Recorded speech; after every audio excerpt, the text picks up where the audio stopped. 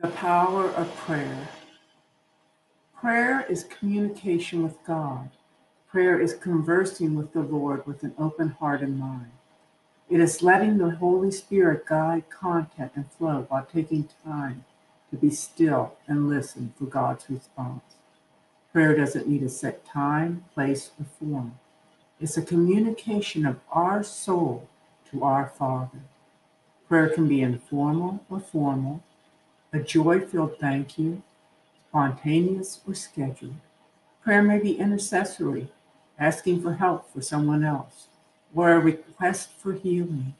A prayer may be a plea for help, or a petition asking God to intervene, or a confession asking the Lord for forgiveness. Prayer may be a song, or a poem, or just sitting quietly in adoration. The power in prayer is not in the words that we say, but worship that praises God and draws us closer to Him. I'm going to give you a couple prayer quotes. The first one by Billy Graham.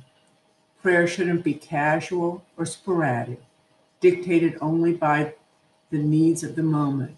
Prayer should be as much as a part of our lives as breathing. I have another prayer quote, this one by Mother Teresa.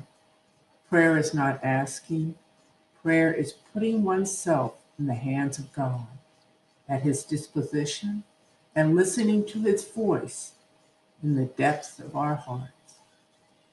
This next prayer quote is from Corrie ten Boom. What wings are to a bird and sails to a ship, so is prayer to the soul.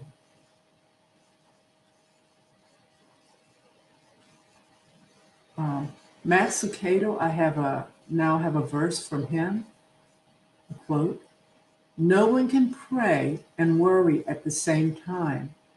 When we worry, we aren't praying. When we pray, we aren't worrying.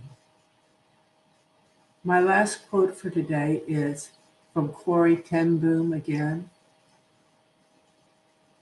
The question it asked is prayer your steering wheel or your spare tire? I do believe in the power of prayer. Need prayer? I will be glad to pray for you. Leave a comment or message me on the contact page. Thank you for listening. Join us again. Goodbye.